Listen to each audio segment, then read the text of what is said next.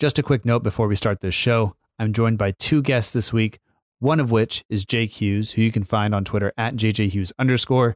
He is the editor of St. Mary's Musings, and one is Zach Lowy, whose name I decided to pronounce in the intro and in the kind of credits section as Lowy, and I don't know why.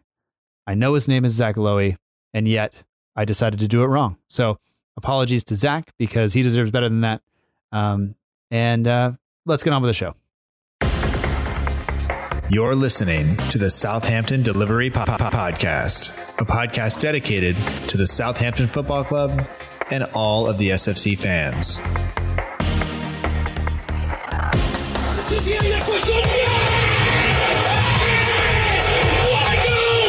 you want to have guarantees, you have to buy a wash machine. Fonte with a scooping header. We don't lose a match, either we win or we learn. And today we learned. Отдача, Остин! Все-таки забил! It's infield to Mane, 25 yards out. Lovely ball for Bella. Onside, 1-0! Buffon shot! Oh my word! Unbelievable. We ran around the pitch like Bambi on ice. It was very, very embarrassing to watch. And now, your host, Matt Markstone. Hello and welcome to another episode of the Southampton Delivery Podcast, a podcast and newsletter dedicated to the Southampton Football Club and all of the SFC fans, available right here on southamptondelivery.com. My name is Matt Markstone. I am the host of the show, and no matter where you are, no matter how you may be listening, whether this is your first time or you've been here before, thanks for making the show part of your day. I hope you enjoy it, and I hope that you enjoyed the second half of that match against Sheffield United. This marks, I think, the first time in a long time. There was a tweet sent out from Tom Murray last week that this is the first time that Saints have taken all 18 points from the newly promoted teams. I believe in the Premier League, at least.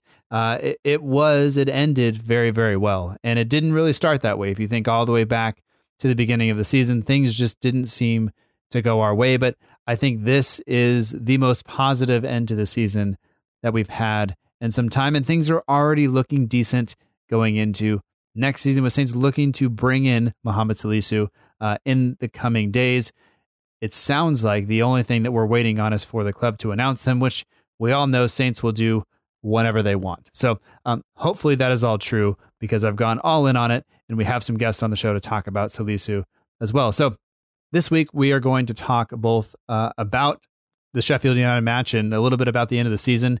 We'll save the big end of the season stuff for the next couple of weeks, but we'll also take a look forward this week to the coming of Mohamed Salisu. So joining me this week is Jake Hughes, the editor of St. Mary's Musings. You can find him on Twitter at JJHughes_ and also at St. Mary's Musings. If you don't already follow St. Mary's Musings, you should.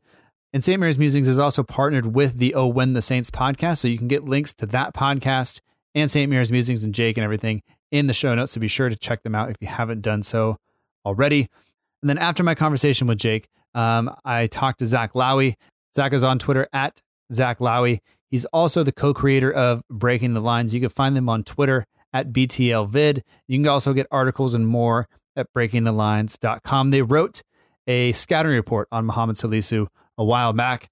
I read through that and contacted Zach, and I'm more than happy to say that he agreed to give us some time. So we'll get his breakdown of Mohamed Salisu and how he performed this year in La Liga and all of that, and what we can expect from him if he does indeed, or is indeed announced by Saints going forward.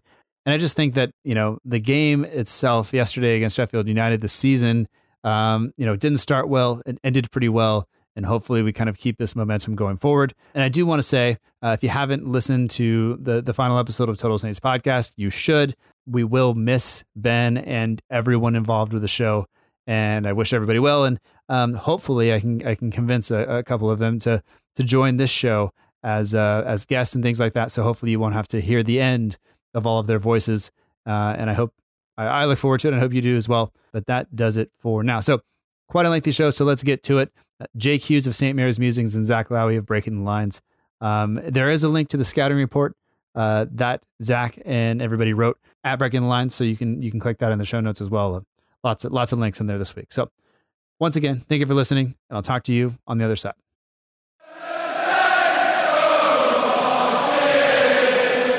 I'd like to welcome back to the Southampton Delivery Podcast, Jake Hughes. You can find him on Twitter at JJHughes_. You can get more from him at St. Mary's Musings.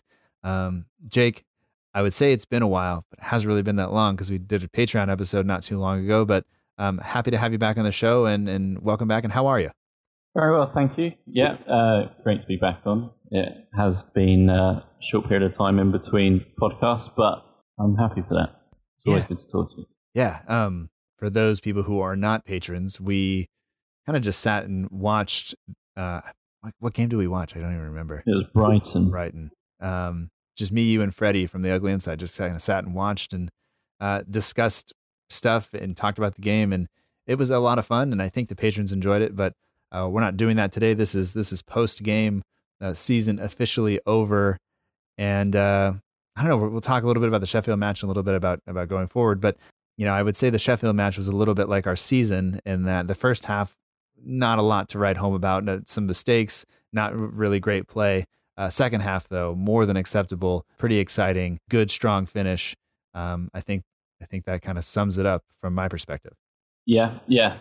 I mean, pretty spot on with that analogy. We, I don't know what it was. In terms of, I don't know why we were so poor first half, and I don't know why we were so good second half, but I felt like it could have easily turned into a repeat of the Brighton game that we did watch together. We just seemed to really turn it on in the second half. Yeah, it was really, really kind of exciting to talk about. But we finished the season in 11th position, which is one position higher than I thought we would finish at the beginning of the season. Which I will just say now was completely luck. Like, it just seemed sensible. It wouldn't get me attacked by anybody if I said 11th or 12th. And I think I said 12th where nobody was going to say anything. Had I said, like 7th, everybody would have freaked out. If I would have said relegation, everybody would have freaked out. So I was just playing it safe and I got pretty lucky. So I guess, pre-season, did you kind of foresee us finishing in this position? So all I wanted pre-season was the Saints to sort of get back on track where we're sort of improving season on season. So we finished 16th last season. I think I hoped for something around maybe being brutally realistic. I was hoping for something around 14th. If you told me that we'd finished 11th, I'd be delighted. Obviously, fighting for mid-table is not exactly the most enthralling conclusion to a Saints season ever, but just to know that we're improving each season is something which is I've been clamoring for a very long time, and yeah, I just feel like after the Sheffield United game, I just feel very, very encouraged at how we could do going forward under Ralph. Yeah, I mean, I'll tell you, when I shut the TV off yesterday and kind of went about my day, I had a smile on my face the whole time because it was just, and it's very, very.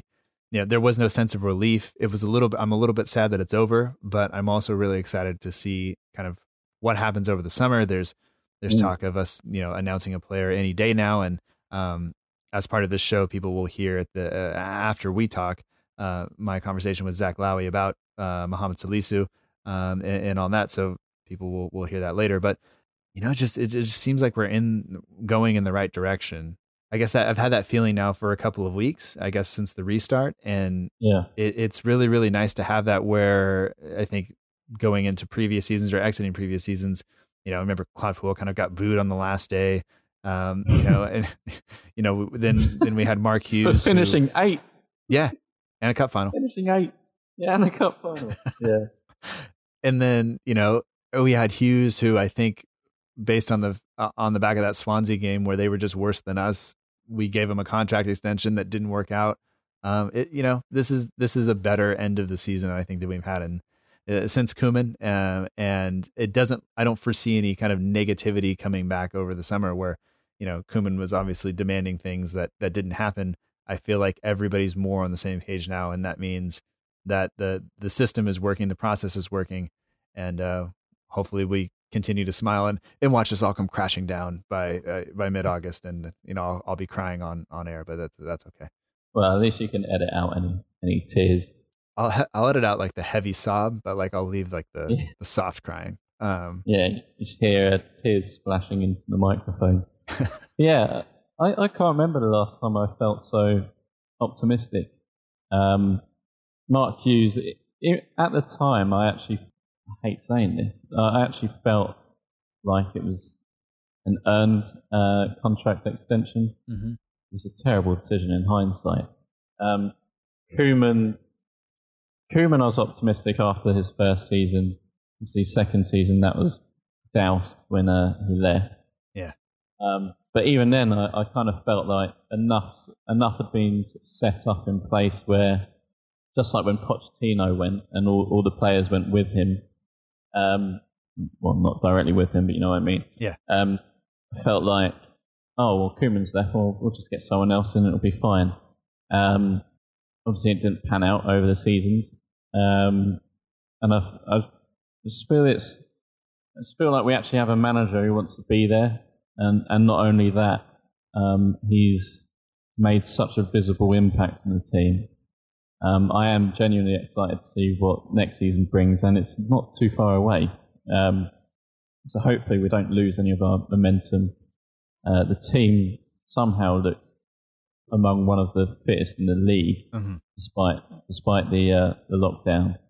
And I just hope we can sort of continue what Ralph started since mid-June. Yeah, I am definitely hoping that. And I was looking at kind of matches after we come back from breaks this season under Ralph, and we've been really good in those matches. All the stuff is in the newsletter from last week, but sorry to interrupt. Is that because our players have been so that they're not on international breaks, and we can train them? Partially, I think that definitely has something to do with it. The fact that they are there to have these ideas further beat into them, you know, and to have them, and maybe that's the wrong way to put it, but like to have just to better understand their role in the system and how to work the system and do that. And I think that you can see how much better we've been, you know, since that international break, post October and early November.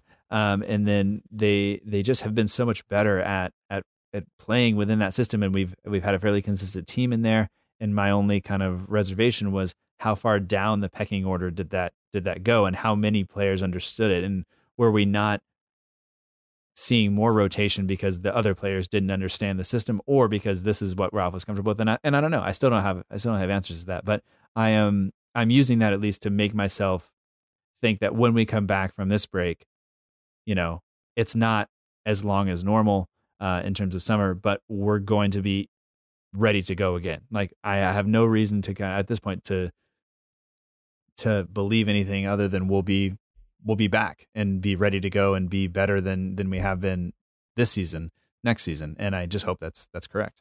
Yeah, I'm with you. Touch wood and everything else. I can't see why we can't continue what we've got going on either.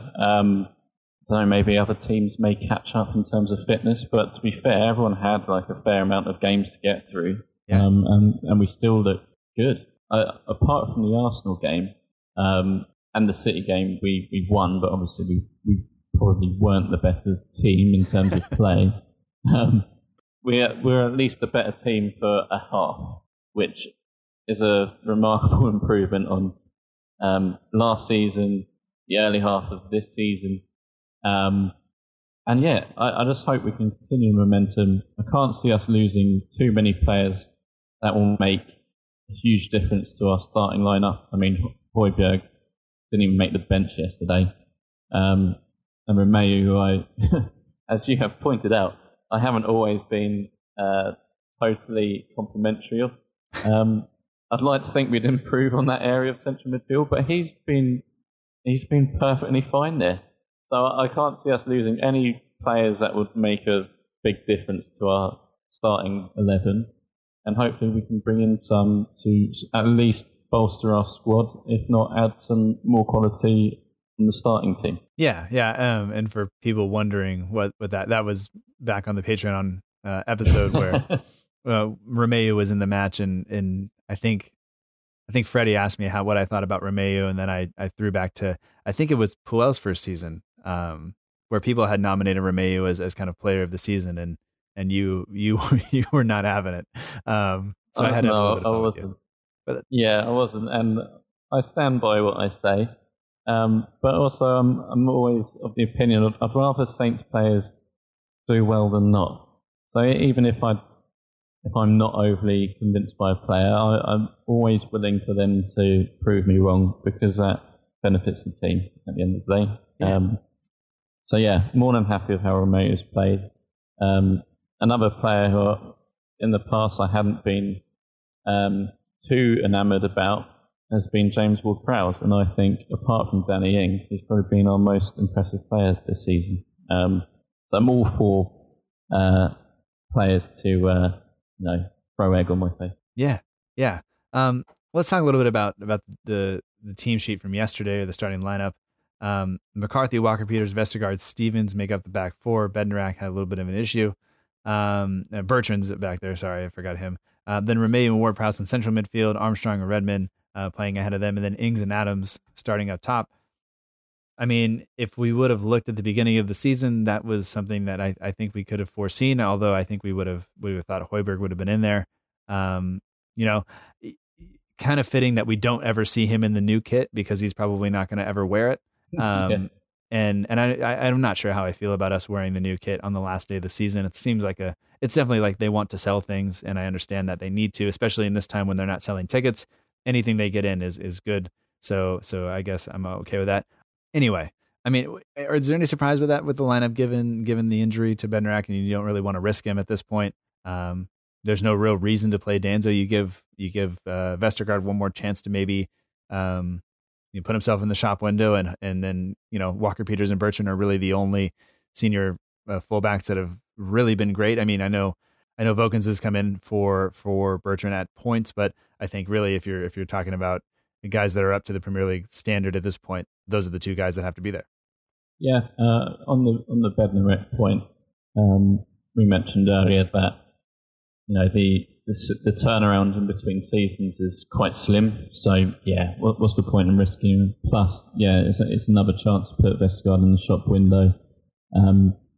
We did see him get absolutely rinsed for paste by a middle-aged Billy Sharp.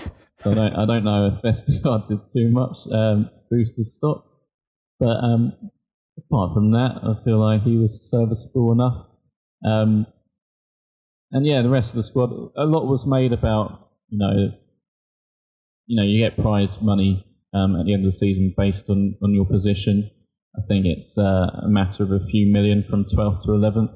I don't see as why not to play a strong squad, even then it was conservative in terms of saving Bednarak from potentially aggravating a pre-existing injury. So yeah, no complaints with the squad, and I'm glad we were competitive. I think it showed against Brighton when we had a bit of a changed starting 11 that maybe some of our squad players and sort of youth academy products maybe quite aren't ready for first team football just yet. Yeah, and they'll take time. They'll grow, and hopefully they'll be there.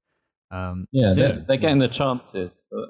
That's the important thing. Yeah, and I think that encourages you to stick around a little bit and not look for other places to go. And the ones that are approaching that quality. You'd think Smallbone came in yesterday as Armstrong had to go off with an injury, and he played well. He played both just ahead of the midfield too, and then later in the game came back and played next to Ward-Prowse. So all good things, I think, in terms of what they're seeing, and they're being integrated now. And I think that's super important going forward. And hopefully we continue to scout and add to the team underneath the first team and bring those guys through, so that when they get to the first team, they are ready to jump into that system. As long as Ralph is operating that way, I think it's fine. Yeah, that's the important thing. Just even having our younger players sort of exposed to first team football, even if it's from the bench, they don't even come on. Just the fact that they're training with the first team, they're getting that full Premier League experience under their belts. That will serve them well alone, even if they don't play necessarily or don't get the minutes that they want. One thing I wanted to quickly say, Kevin Danso, I don't know how he felt being on that bench because he's been played out of position. A lot of the times he has featured for Saints this season as a makeshift right back, left back. And even when we signed him, I believe we signed him as a centre half. I'm surprised we didn't see him rotating the squad a little more after lockdown, and I think it's safe to say it's unlikely that we'll be extending his loan or keeping him on permanently. I was wondering what you thought about Danso as a whole, and if you think he has any chance of staying on at Saints. No, I don't. I don't think he'll be here. I thought that Augsburg had already announced that he was back, and then he was still on our team. They may have done that. I don't know, but I just find it weird that he didn't even really get a look in, even as a sub, really. Yeah, honestly, I was thinking about it this morning before we recorded. You think about his experience coming over here and all of the buildup we had around him and what we thought he was going to be. And then like you think about if we sent a guy on loan and he never got a chance at his normal position, it's almost been in some ways a wasted year for him of development. Yeah. Like he could have stayed and probably started a lot more games in his natural position and developed a lot more than coming over here and being played as a right-sided center back, being played as a left back. And it's just one of those things where, man, you feel for him a little bit, but no, I can't see us keeping him around, especially with Salisu being rumored to be close. Yeah. You think that's the guy. It's really strange to think, but if you recall, Danso was signed on the last day of the transfer window late on, and he was almost being treated as the make or break for a successful transfer window. And he has barely played for us. I don't know if Ralph just doesn't rate him, or there's been some other circumstances we're not aware of. But yeah, he must be disappointed. It's almost a counterintuitive loan move in the end. Yeah, and I mean, I just think about how disappointed I would be if one of our guys had that happen, and how upset I would be with the club that loaned him or that took him on loan. And I guess we'll never probably really know what happened there, because Vestergaard continues to get in the team, even though he, you would think anybody would fit the system a little bit better than Vestergaard, just given the pace. But yeah, Vestergaard can pass. He does have that long diagonal in him, which I love that. I don't. That foot race between him and Billy Sharp was amazing. That was particularly bad, wasn't it? But we haven't even. I mean, since we've been confirmed to be safe from relegation, we haven't been playing for anything. We've played as if we're playing for something. Mm-hmm. I remember how shocked a lot of pundits and fans outside the Saints bubble were. Saints were playing. I think the term used often was playing as if it's a cup final, and everything was riding on that particular game. But yeah, I'm surprised that Danso wasn't thrown in for some of the less games, like even the Brighton game, right? Where we had a totally sort of reshaped team. Yeah, he didn't. As far as I'm aware, I don't think he featured at all. No, I don't think he came in at all after the break, and I struggle to find it. I was thinking of the last time he actually played at all, which is not great if you're on loan and trying to develop. But whatever. We missed there, and it didn't work. And hopefully he recovers and does well next season. I don't wish him any ill will. He didn't do anything wrong. Yeah, still young. I hope he's gained something from the loan. I feel bad if he has wasted a year. Yeah. Let's talk a little bit about some moments of the match, because although I mentioned kind of the first half, second half, kind of mirroring our season a little bit, we got ourselves into some trouble, and we're let off by Billy Sharp not being sharp in terms of when he chose to shoot or pass or whatever he was doing. We had a situation where I thought Ings was fouled on the edge of the area or in the area. Nothing given. They immediately play a ball down the channel, and it's a foot race between Sharp and Vestergaard, who just gets rinsed basically. And I don't know what Sharp's doing. He just holds on too long, and McCarthy comes up with a save, and we get kind of lucky there. There was another instance where McCarthy just gave the ball away, like passed it straight to him. And then, I want to say Romeu kind of came in to clean it up, and Stevens helped out a little bit there too. But we definitely got away with some mistakes on Sunday. And you just wonder if, I guess, Sheffield are a little bit sharper. Maybe we don't get away with it. Maybe we're down 2 or 3-0 by halftime. Yeah, I don't know what it was, but we definitely looked shaky first half. That foot race between Vestergaard and Sharp will live long in the memory. And I think that's because it took 75 seconds for them to run 50 yards. And I think Sharp only messed that chance up because he was so shocked that he won a foot race. But he even shrugged him off as if Vestergaard wasn't even there. And Vestergaard's what, 6'7", 6'8"? Mm-hmm. Yeah. Sharp should have done a lot better, and that was before they'd taken the lead, if I remember rightly. So yeah, they had chances. We were definitely fortunate to come in to the second half only 1-0 down. Yeah, I would say at some point Armstrong lost the ball kind of in the middle of the park and was down injured immediately after. He stayed on, and then my kind of question was that cross for the goal, all kinds just. Not great defending, which is not anything new for us.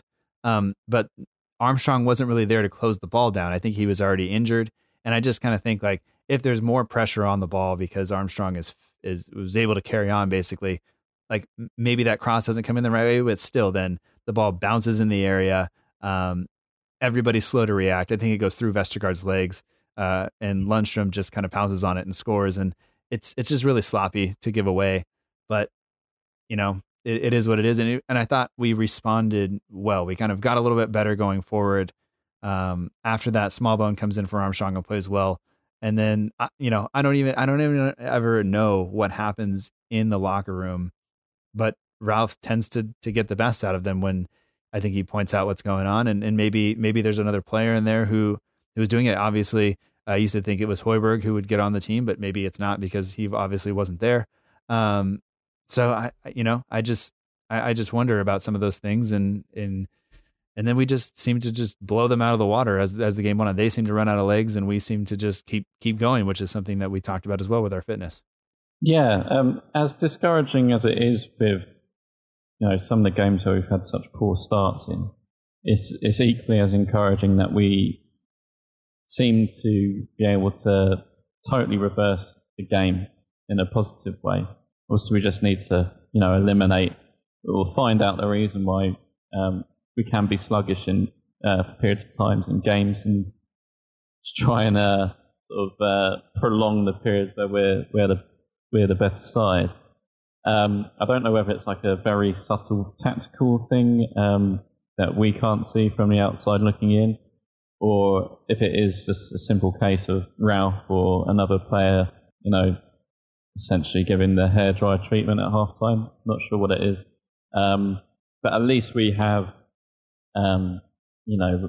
we have it within our squad to reverse the fortunes of a match.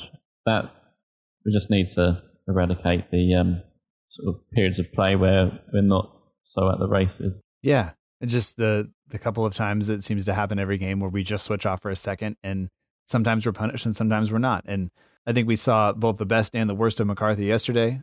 Came up with some big saves one-on-one, made some stops, made some claims, but then also just passed the ball to the other team. And it's just one of those things where that is the flaw in his game in terms of us playing out from the back, is he's not the best with his feet, but he does some of the other things well. You have Gunn, who's better with his feet, but can't seem to stop a shot. And then Fraser Forster is just kind of who knows where that really goes and what he's going to be like when he comes back. But as we mentioned, the second half, much better. I'll be honest, I missed the first 5 minutes. I came back and we were level, mostly because I burnt my oatmeal and I had to start over, and that was not a good sign. But we were good. And that first goal from Adams, I think, almost Ings-like, where the ball is just there and he fires it home, and there's no time to think, no worrying about it, just reacting and being first to react, which is something that I think is so good to see from our team.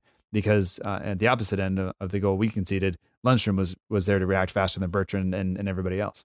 Yeah, that Che Adams goal is the epitome of a confidence goal.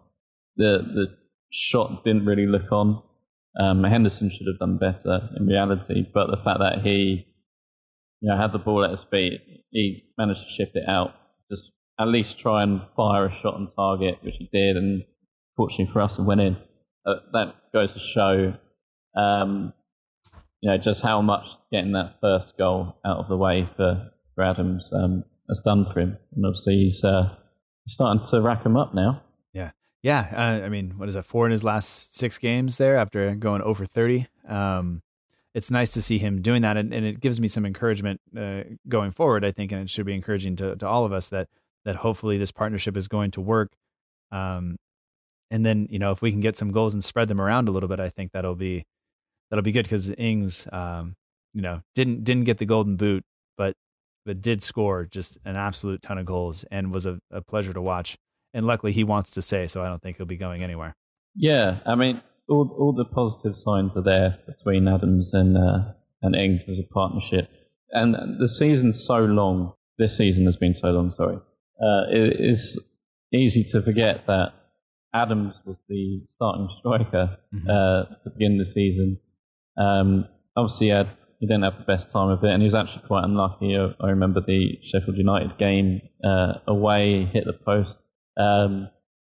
But his poor form also coincided with Saints not playing particularly well either.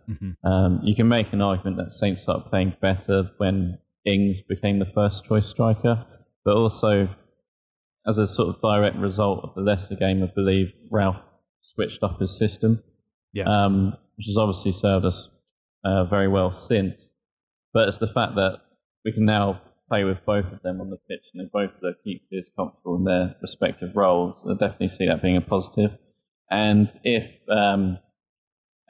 either Ings or Adams are unavailable, I feel Long is more than comfortable filling the Adams role. Yeah.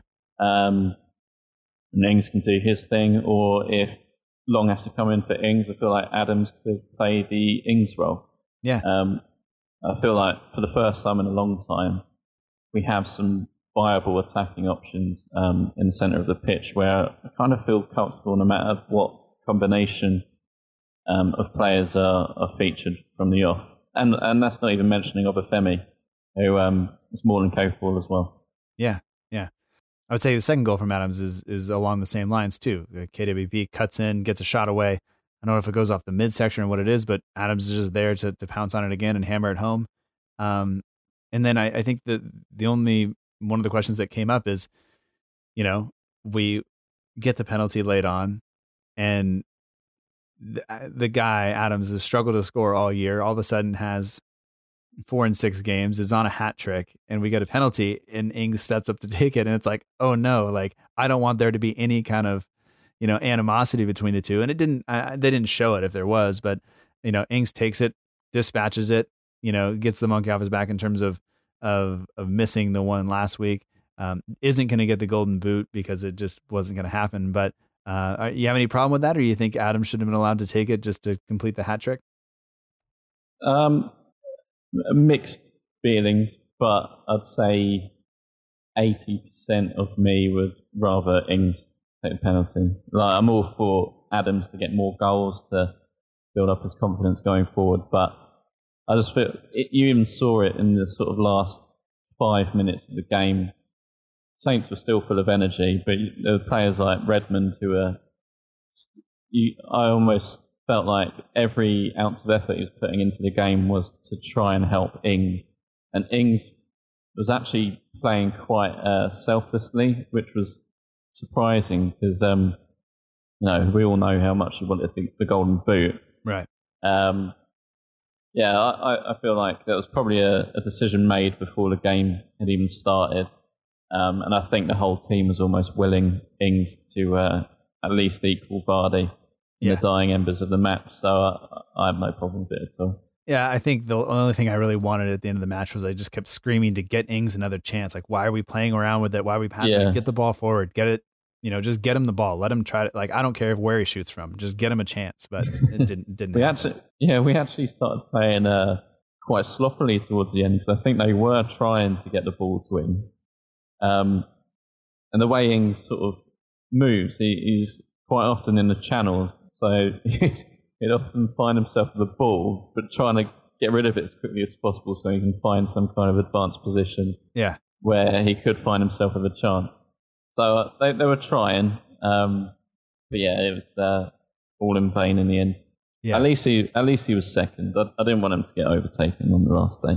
Right.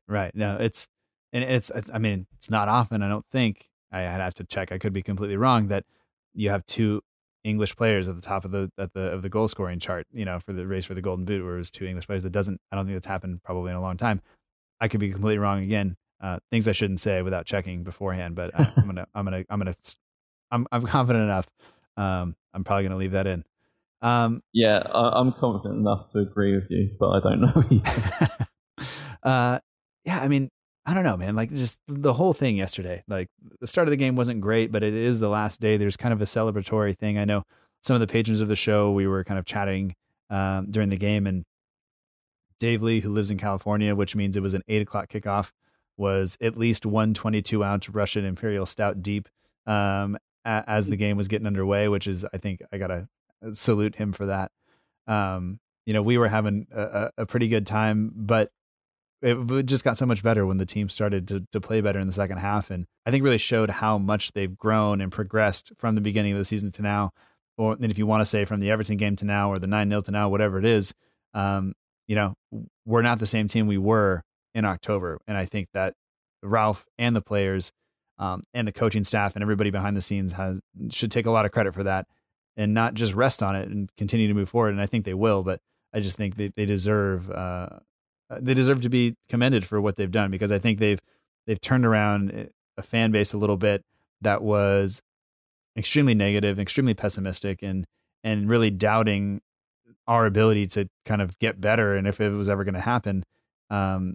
Maybe I'm speaking too broadly. Maybe it's just me, but I really do feel that way. I really do feel like that now where we're at is 100 times a complete turnaround, I guess, from where we were, and I just couldn't be happier with it. Yeah, I couldn't agree more with pretty much everything you just said. We haven't mentioned the defeat yet.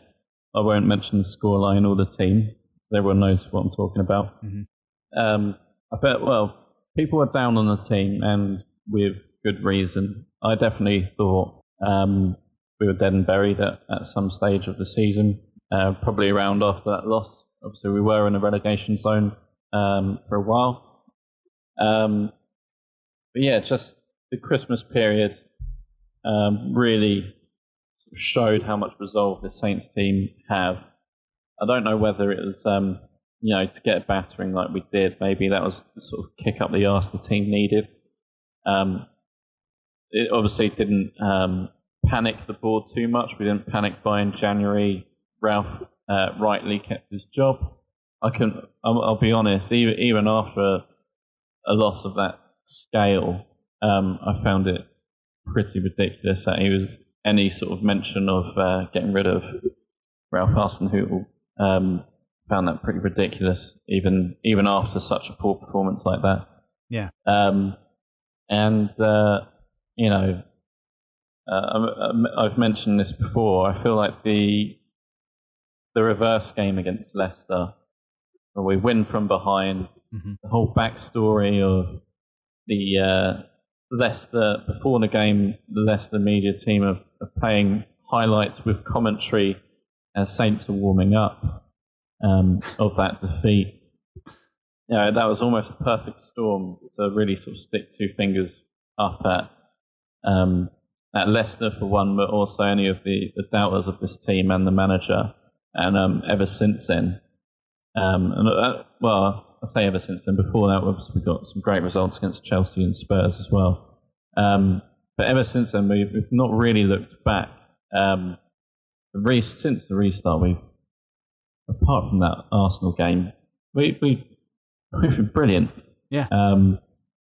And just the nature of having such a long break, it's almost easy to forget how bad we were at some stages of this season. And we just looked a totally transformed side, and with very little, changes of the squad in the meantime. Yeah. We had a relatively quiet summer transfer window. We've already talked about Danso being sort of heralded as this sort of defining signing on the last day of the transfer window, and he barely played at all. Kind of sums everything up. Adams was obviously the marquee signing, and it's taken the restart for him to find his form, and Saints fortunately have looked brilliant along with it. Yeah. Just looking at Danso, he managed a total of 601 minutes across all competitions for us this season, just 10 appearances. Not great, but like you said, the team progressed and did well. I should say that the penalty question about should Ings have given the penalty to Adams, that came from Kevin McGee, one of the patrons of the show. We have several other questions. I don't know if we'll get to all of them, but they will make good talking points next week as well. So we'll just roll them over. But one, we were kind of talking about this Leicester thing. The game we lost 9-0. I don't even care about talking about it because at this point, I just think it's hilarious that everybody has to bring it up all the time. But Justin Woodward, another one of the patrons, asked, do you think we get the same result, the same kind of, do you think we finish the season as strongly or get the turnaround we got if we would have only lost that game by 2 goals? Or, and then one of the other patrons of the show points out that, if you just take the XG for the game and round up, it would have been 5-0. Do you think that we get the same kind of bounce back, or do you think that it had to be such a devastating result and such a put it on the calendar, we're going to hear about it every time going forward? If it's not one of those results, do you think we get the same kind of the bounce from it, I guess? Really, really good question. I actually feel like we needed, I think regardless of how the season ended, I actually feel like we needed a bit of a hiding like we received from Leicester.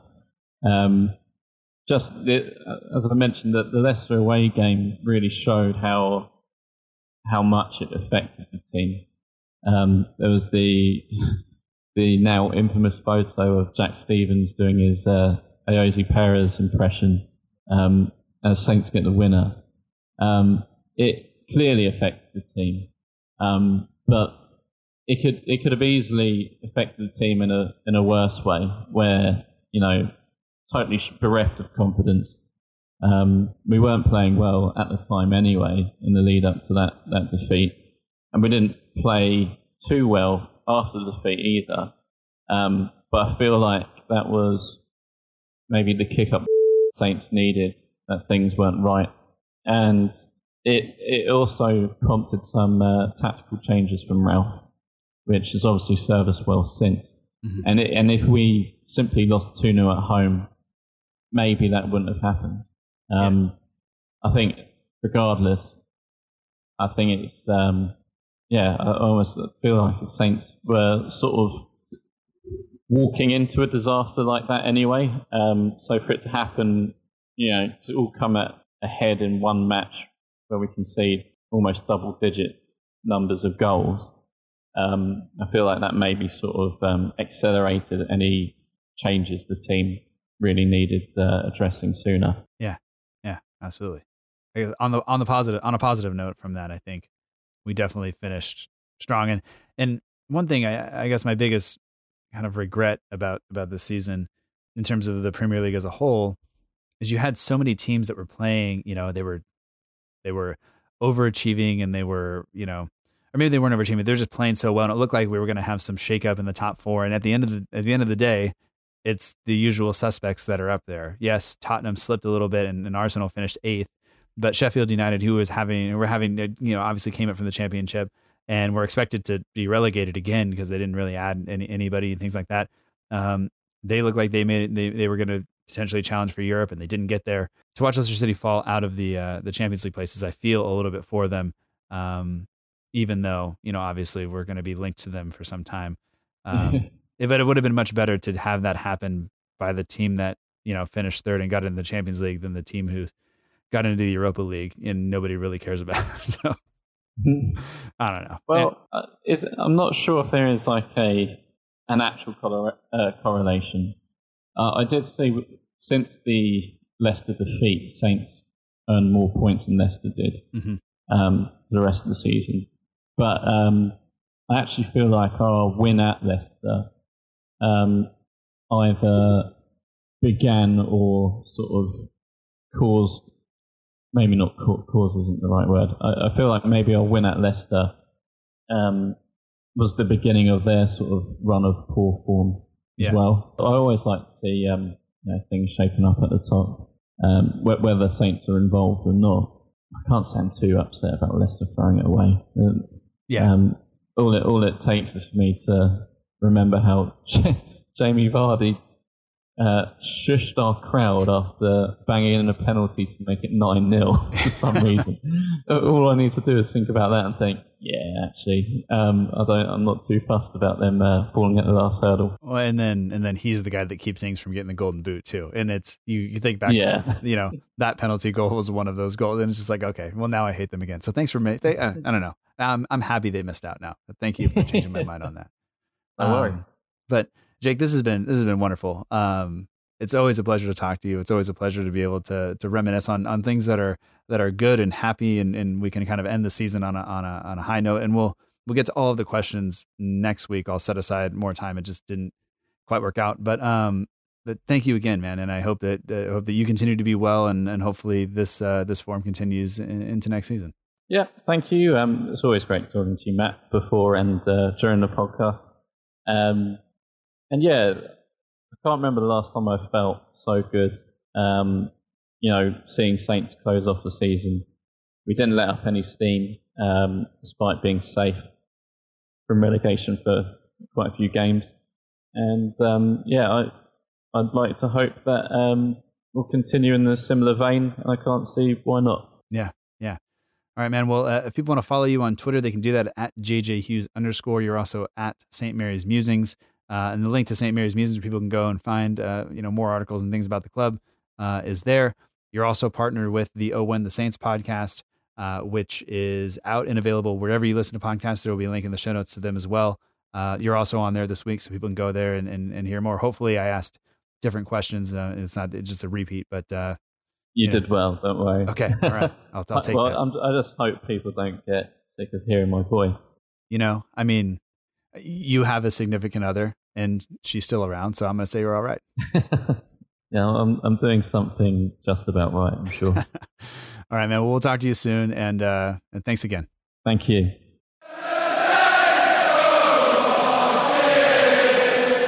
And that was Jake Hughes, editor of St. Mary's Musings. You can get in touch with him on Twitter at JJHughes_. You can also follow St. Mary's Musings at St. Mary's Musings on Twitter.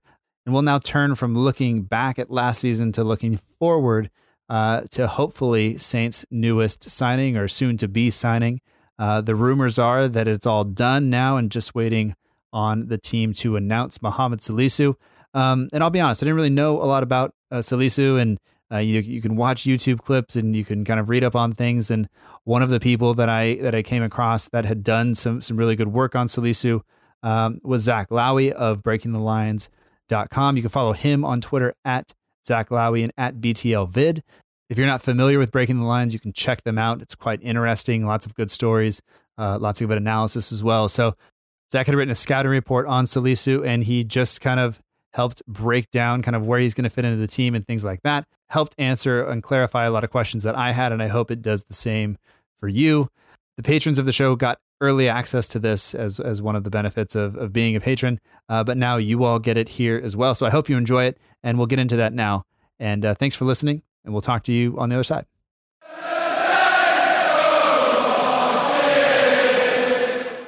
So it's my pleasure to welcome to the show Zach Lowy. You can find him on Twitter at Zach Lowy. He's the co-creator of Breaking the Lines video. It's at BTLVid, and you can get more from him at BreakingTheLines.com. Zach, been a big fan of your work for a long time. Seen a lot of stuff come from Breaking the Lines and BTLVid, and it's a pleasure to be able to chat with you today. And we're here to talk about Southampton's hope. What we all assume at this point will be the new signing, may be announced by the time this episode comes out. But as of Friday, it's rumored that he's coming. But how are you, man?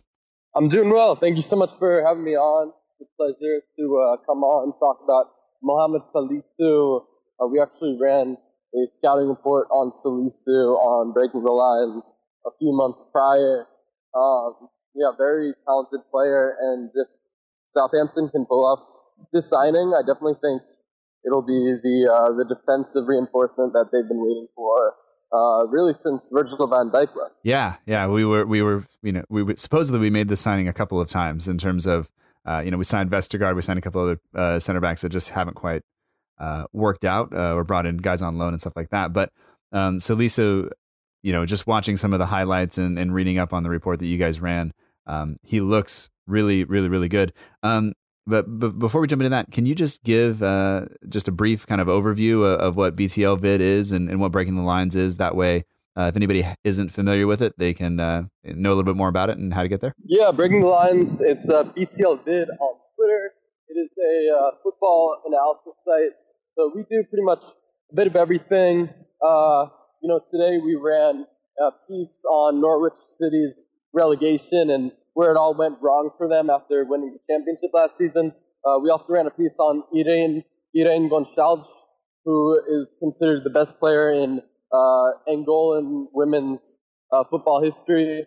So we do a bit of everything, solely relating to football, but really stretching the boundaries and always committing to uniqueness and quality every single time. So you can check out the Salisu piece on the site, as well as a few other great articles that we're putting out every day. All right. Well, and I'll link to all those in the show notes. So the link to Breaking the Lines and BTL Vid is there, and then we'll also link directly to the Salisu article in case anybody wants to kind of read up a little bit more on what we're talking about today. But I guess my question is how does a guy like Salisu get noticed among all of the other talent in Ghana? How does he even come to arrive in Spain? If you could kind of give us, I guess, what about him stood out to the scouts, and I think the guy's name is Fran Castaño, I think. But what makes him kind of recognizable or stand out to him initially? It's interesting because before Salisu joined the Real Valladolid's U21, U19 side, he had not played a competitive match, really, of 11v11. So incredibly raw when he came to Valladolid, which I believe was in October 2017. The fact that he's managed to grow in value despite having a pretty informal footballing education has been pretty remarkable. And I actually interviewed Fran Castaño on my Spanish language podcast a few months ago, and we spoke about his path in making the African Football Talent Academy in Ghana, but as well as the Salisu, what kind of player he is. When he first showed up to training, he did not have a pair of boots. So he had to have a friend of his or a teammate loan him boots until he could get some. But yeah, it was just a very interesting interview. But basically, Castaño offered Salisu to a variety of Spanish clubs, and he has a decent amount of connections in Spanish clubs because he worked in the technical sector of several Spanish clubs. But the only team that was interested in taking him was Real Valladolid, which was because I believe the U19 or the U23 coach he had already formed a special connection with Castaño, so he was I forgot his name, I think it was Fernandez something, but he was basically saying, you know what, I trust Castaño's eye for talent, I will take him. He saw a few games himself, but anyways, he went to Valladolid, really shot up, did well in every single level that he played at, whether that's the U19s, whether that's the playing for Valladolid's B team in the second division. Really did well in every single one of the levels that he played at, and was even given his competitive debut at the first team level in January 2019, I believe, against Getafe in a Copa del Rey match.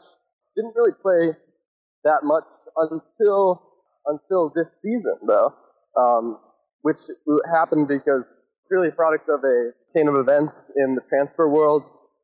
Fernando Calero, who had been very good in Valladolid's first season back up in the Primera in 2018-19, he left for Espanyol, and in the waning days of the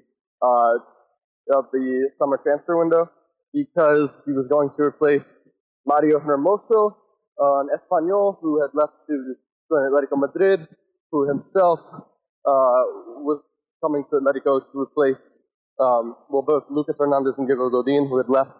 So it was really all a chain of events, and honestly, at the end of the day, I think you can make the argument that out of all the players from that chain of events, Salisu has probably been probably the best off. I mean, Lucas Hernandez himself has failed to crack the starting lineup at Bayern and struggled with injuries. Hermoso is still sort of a fringe player at Atletico. Calero has been a pretty big flop. But on the end of that chain of events, Salisu has been pretty incredible for him. And it's just fascinating because Valladolid actually did better this season than they did last season, despite not really signing a replacement for Calero. You know, they really just trusted their academy team. They brought in a few players on loan, but Salisu was the man who immediately from the onset stepped into that starting spot and formed a really good center back pairing with Kiko Olivas, who was really a steady head and leader in the heart of Valladolid's defense. I do think it'll be a bit of a struggle for Salisu at the start without Olivas next to him because he was just so crucial. But you know, it remains to be seen how he will adapt to Rafa's new style, and also what center back partner would be better for him. Yeah, I did have a question about that because Southampton don't have that kind of steady senior center back that can kind of coach someone through. And you see a lot of fans, at least on Twitter, which is not always the best kind of barometer of what everybody thinks, but a lot of people on Twitter are thinking it's going to be Bednarak and Salisu. And one thing that I kind of gathered from kind of watching is I saw him give away a couple of penalties. He didn't pick up a ton of cards, I didn't think, but he seemed to be very aggressive in terms of winning the ball and engaging in duels, and he won a high percentage of them. But that fits more, it seems like, it to me, it seems like we need somebody else that's going to sit behind him and let him be that kind of aggressor. And I worry about not having that, especially at the Premier League level, where I imagine guys will kind of suck him in a little bit and maybe kind of bait him into giving away fouls. Do you see that as being a problem? It sounds like maybe it might be just need some time to grow. It sounds like. Yeah, I mean, he definitely needs plenty of time to grow. You have to remember that, you know, not only is he 21, I think 20 years old. He's also really only just coming off his first season in an elite league. So yeah, he is error prone at times, a bit rash, I would say. But those things, you know, they will come and improve. Besides that, I think we've seen that Salisu is able to, you know, take on challenges wherever he goes, and you know, he's a very complete defender. Athletically, I mean, there really aren't many that are better than him in the Premier League. He's, you know, superb in the air. He's got really good covering speed. There are certain things that he needs to work on, though. I mean, he can be a bit rash when it comes to challenges and give away fouls, as well as he can be a bit funky when turning on the ball. But for the most part, I think that the main thing is just taming his aggression, which is something that, you know, is seen with really any young defender, even players such as Matthijs de Ligt, who, you know, joined Juventus for 75 million last summer. So that's just something that Southampton fans are going to have to accept with a player both so cheap and so young. But yeah, in general, I do think that Salisu has all that it takes to become a success at the Premier League level. And I do think that, you know, in terms of the move, you know, there are a lot of rumors that link him to teams such as Arsenal, Manchester United, teams that are definitely of a higher caliber than Southampton and a higher level and a higher pressure. I think it's good that Salisu goes to a team of Southampton's caliber, which is, a stepping stone club, obviously, but that also has a quality coach in Ralph Hasenhüttl who can, who is a top talent producer and has been known to work with these players and develop them. So I think that he's made a good choice. I know that Rennes were the other team that were in for him, but and he will definitely miss out on playing Champions League football if he does join Southampton. But if sometimes it's just better to be a bit more patient and wait and improve, and then perhaps in 2022, 2023, they'll get the opportunity to play Champions League football. Sure. Southampton have this kind of, I guess, this history of, especially now the scouting network is shifting to find these guys that are still young in their careers who have potential to grow because we kind of do have this self-sustaining model. And we had players like Bednarak that we signed for big money coming out of the Polish first division, but not big money really. And people were worried about him. He is actually kind of developed and blossomed. It's taken a couple of years.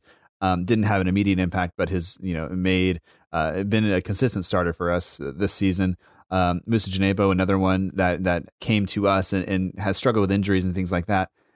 Do you foresee Salisu being a starter at Southampton, or do you think he's going to have to wait a year or so to make an impact? I think that he'll probably have to wait a few weeks, maybe even months, to get a consistent chance to be a starter. Just because I think that in general, the Bednarak-Stevens pairing has done fairly well, and that while Salisu, in my opinion, has a lot higher potential than those two, he's still going to need to learn the ropes of playing in a new team, playing in a new league, playing under a new manager. So I'm not sure he starts immediately, but I could definitely foresee him starting like midway through the season, eventually gaining a spot. He definitely seems like he would be an upgrade both on Bednarak and Stevens in certain degrees, but it does remain to be seen if he can form a good pairing with them. Mm-hmm. I think that Stevens probably has more ability on the ball than Bednarak, which is definitely a positive from Salisu's point of view. But that being said, I also think that Bednarak is a better defender than Stevens, in that he's a lot less prone to errors in 1v1 duels. Mm-hmm. He's a lot more imposing in the air. But I'm not totally sure yet if Salisu does get into the lineup in this first season, which I believe he will. I'm still not quite sure who would be the best partner for him. I would lean towards Bednarak, but I think in order for that to happen, either Bednarak or Salisu, preferably both, would have to take a step up, not just in terms of being less rash, but also in terms of being more consistent on the ball and more better at progressing. So it definitely depends. Yeah, Stevens is definitely better in terms of distribution, and even Vestergaard, I would say his passing range is a little bit better probably than Bednarak's. And so I think we may have the two best defenders on the field if it's Bednarak and Salisu, but maybe the passing range out of the back isn't there, and there doesn't seem, and at least from what I saw, he doesn't seem to be the one to step into midfield and bring the ball forward a little bit. So that once again, he's young. This will take time, and as you said before, he hadn't really played 11v11 until he got kind of picked up in this academy, and so he's got a lot of time, and it seems like he has all the physical attributes to do it. And it also seems like he didn't fold under the pressure of making mistakes. When he gave away a penalty, he didn't crumble. Then he still played quite well and came back and played in. And the defense was better, almost a quarter of a goal per game less or allowed less with him in the lineup versus not having him in the lineup. So I'm actually quite excited. And for once, we're linked with a player that seems to fit all of the criteria that the club are looking for. And I feel like this isn't just kind of a pipe dream for us to land a player like this. And it looks like we could have a a really fun player to watch, and another chance to watch a player grow and blossom into something really, really great. Do you have, I mean, just for anybody who hasn't seen him play, I guess what's the first thing that jumps out to you about him, and then we'll we'll wrap this up and let you get on with your day. Yeah, I mean, the first thing that jumps out to me is probably his athletic ability, both in terms of closing down players as well as being very, indomitable in the air. Not many strikers who are going to win an aerial ball with him, even in a league such as the Premier League. I think that not only is he good in defending crosses and long balls, he's also good at just anticipating the path of play and winning aerial duels. Does need to work on, I would say, ball watching as well as just focus. He is prone to some concentration errors sometimes, which obviously comes with a young player such as Salisu. But in general, I think that he sort of reminds me of Presnel Kimpembe on Paris Saint-Germain in that he is a solid player on the ball. He doesn't make too many mistakes in terms of rash passes or giving the ball away. He's very good physically, and yeah, I mean, I think that the athleticism part, you won't find many center backs who are superior to him in that regard. Obviously, Van Dijk is an upgrade in that regard, but he's an upgrade pretty much any other defender. So I think that I do think that Salisu, I mean, physically, it's hard to find a center back that cheap and that complete in all those degrees. It's not just aerial ability; it's also just, closing down players and knowing how to react. I think that he's obviously a raw prospect, but I do think that Southampton is the right club for him to just develop. You won't have that much pressure, and it remains to be seen whether he will start from the get-go or not. I personally don't think that Hasenhüttl will break up the Stevens Bednarek partnership immediately, but say they have a loss, an embarrassing loss against Arsenal or Leicester, then perhaps we could see something change. But it does.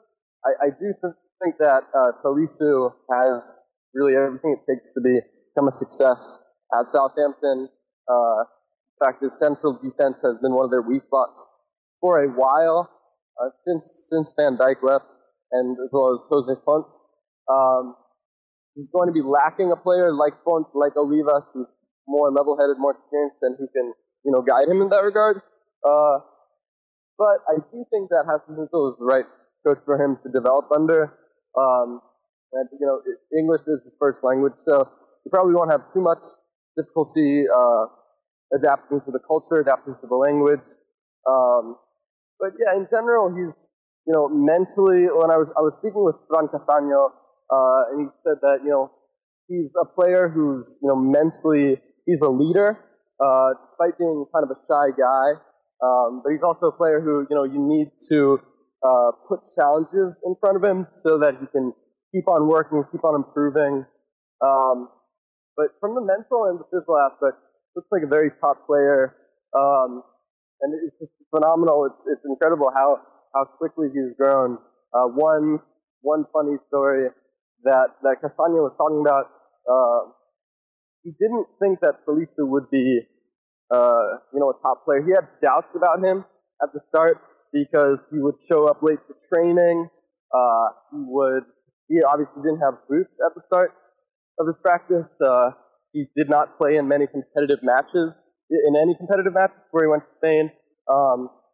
As well as, I think there was this one tournament or one game where he actually left his passport in the bathroom. So Castaño was, very upset at him. But it's definitely clear that he has grown in both the physical and the mental aspect. And, it's not easy to start in La Liga, but he's done it, and he's done it very well against some of the best forwards in European football. So while he is a bit raw and a bit unrefined, I think that Southampton are getting a player with with a lot of potential. All right. Well, I'm like I said before, I'm super excited to watch him come in, and hopefully we can help him develop, and hopefully we can enjoy what we see while that happens. And then Southampton, the kind of ideally he would make a step up after that to a bigger club for a substantial fee and allow the team to continue to build. And sometimes that frustrates Southampton fans, but really I think we just need to kind of enjoy it and realize that we're getting somebody that we can hopefully watch come along for the next couple of years.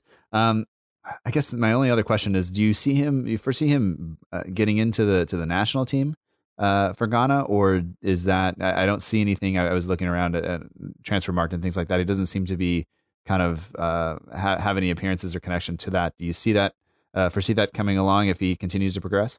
Definitely. I mean, I'm surprised that he hasn't been called up to the Black Stars yet, but Ghana have had some issues in the past. And so they really need to work on like bringing in the new breed, the new generation of Ghanaian players, and Salisu is definitely right up there. I think he's probably the best center back that they have at the moment. So I think that he can be, a key part of that spine with players such as Thomas Partey, potentially Jordan Ayew. Ghana has a lot of potential that still needs to be unlocked for them to challenge for the AFCON. But I do think that Salisu, definitely if he starts playing regularly for Southampton or wherever he ends up, I definitely see him becoming a starter for Ghana. But it's hard to say because there's been a lot of kind of questionable decisions that have happened with the coach and the footballing association. But we'll see. I think that Salisu definitely has the potential to become one of Africa's top center backs. Yeah. All right. Well, Zach, I just want to say thanks again. I appreciate all of your work. I've been a big fan of your work for a long time, and it's a pleasure to be able to talk with you about this and about Salisu. And I think the listeners will appreciate it as well. And I just hope you have a wonderful rest of the day. If you want to follow you on Twitter, you're at Zach Lowy. You are the co-creator of Breaking the Lines video, and that's at BTLvid. And the website is breakingthelines.com for more, fascinating and fantastic stories and features on all across the world of football. So I appreciate your time. I appreciate your effort that you put into this. And hopefully I can talk to you at some point in the future when we're making another signing that I honestly haven't heard of. Yeah, of course. It was a pleasure to come on. Hopefully I helped some of your listeners understand a little bit more about Salisu, and hope to be back on in the future. Absolutely. Thank you.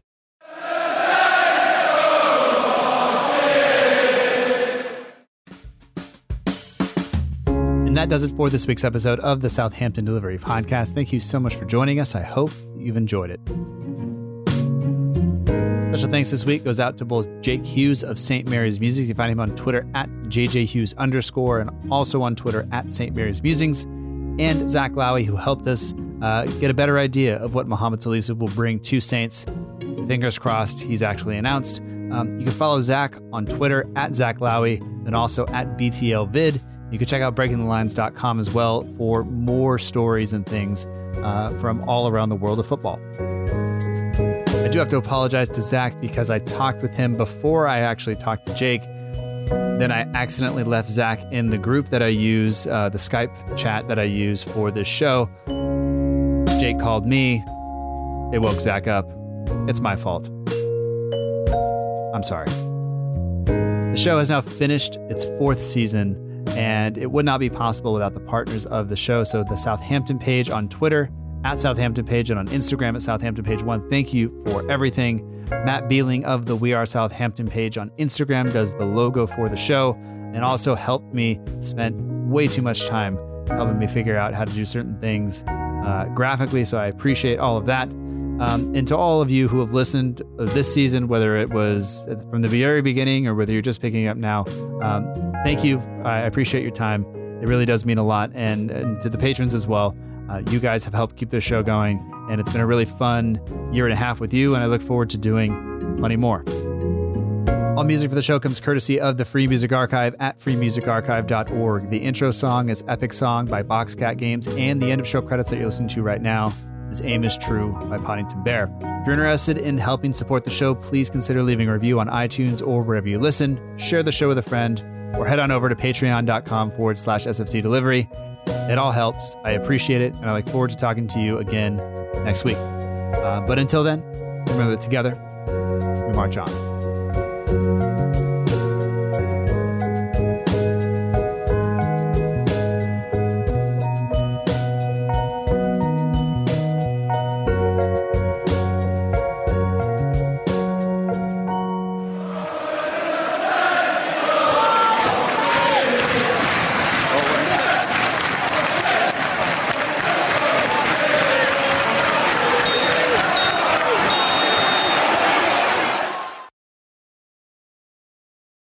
And a special thanks to Jake Hughes of St. Mary's Musings again for joining me. There's the dog. Hey. Stop.